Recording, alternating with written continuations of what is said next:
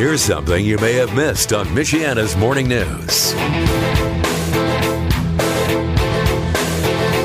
I'm Tommy Lee, and this is the Scam of the Week. We're talking with John Pascal from the Better Business Bureau of Northern Indiana. John, how are you today? I'm excellent, Tommy. How are you? Not too bad, thank you. Now, we've done a lot of work on this program talking about Scam Tracker, and for good reason. There's a survey that shows more than 1,000 Americans and Canadians who were targeted by scammers reported the fraud to the Better Business Bureau with the BBB Scam Tracker. Nearly half of those surveyed did not engage with the fraudster, but nearly a quarter of them did, and it cost them in the neighborhood of about $600. That's exactly right, Tommy, and there's some really interesting findings from those surveys. Of course, the first thing is that only 1 in 10 people who have an issue or who are scammed actually report it. There's a lot of reasons for that, but only 1 in 10 really report that. It's interesting in the survey that when phone and email are used, not very many people engage with the scammer or lose money. Conversely, when the scam is via social media, nearly 91% of the people engage, and 53% lose money. If it's a website, nearly half the people, or three-quarters of the people, engage with the fraudster, and 50% lose money.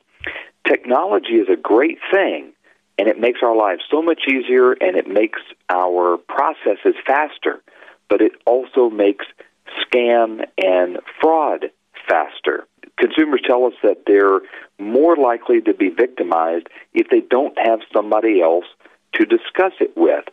Social media, website, a lot of people are by themselves, on their phone, at their home, wherever, and they're more easily led into that fraud when they don't have somebody to talk with about that. Yeah, because we're more likely to believe something we see online, sadly. That's exactly right. And when we don't have somebody to bounce the idea off of, sometimes we go down that rabbit trail and we realize later, oh my goodness, what was I thinking? When if we were able to discuss it with somebody or just bounce the idea off of, somebody might quickly help us see, well, wait a minute, that doesn't make sense. Why would you do that? Scammers know how to make it look legit even when it's not, because you can do wonderful things with graphics on the internet. You really can, and we are so used to our society being fast, things being easy, click of a mouse, click on a screen or home button, whatever it is, and it's so easy and so fast, but the fraud can happen that fast as well. And the likelihood of being a victim is greater for you if you're already under financial strain, like younger adults, or you have low levels of financial literacy. And we've talked several times over the past months about how millennials and younger people are becoming the main targets for fraudsters as opposed to the elderly. That's exactly right, Tommy. 51% of the people who reported a third-party intervention were able to avoid losing money. So your seniors who go to the bank or go to the credit union or go to Western Union, when those folks are trained to spot that fraud and to help consumers to avoid that, but many of our younger people, again, technology, they don't need anybody else to help them pay money or pay a bill or send money to somebody. And so millennials are more at risk than seniors. Seniors hear it over and over and over again. Don't respond to an unsolicited phone call. Don't, wire transfer money to somebody you don't know. But nobody says that to someone who was born in 1990. They don't, because we believe they know what they're doing. They know what to look for. They're used to technology. They're used to email, online. And they're at that age where they think they're kind of invincible. Exactly right. But again, that financial strain, when they're under that, it causes us, and scammers know this, they will use the high-pressure tactics to push someone into a quick decision.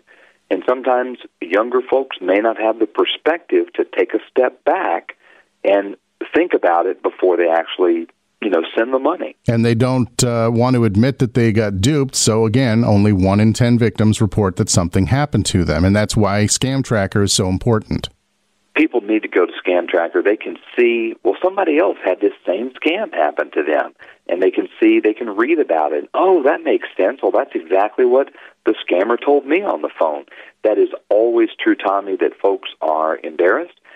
They can't believe that they got duped or led into the scam or the fraud, and many times they won't report it for that very reason. But we're here to help people. And again, bbb.org/scam tracker. The BBB website is a great resource. We talk about it every week for a reason. You can go to the website, find a company that you're thinking about working with in one way or another, or you want to just get general advice, or you've discovered something that you think is a little bit funky and you want to get it reported and make sure that somebody's looking into it. All of that can be done at bbb.org, or they can give you a call. They sure can, Tommy. That's exactly correct. And we encourage people to give us a call, 800-552-4631. Even if people are not sure, they just need a little advice, a little information. Our folks are very trained and ready to help consumers and businesses to, create a more ethical marketplace. John Pascal with the Better Business Bureau. Always a pleasure, my friend, and we'll talk again soon. Thanks, Tommy. Michiana's Morning News with Mark McGill. Weekdays from 5 to 9 on 95.3 Michiana's News Channel.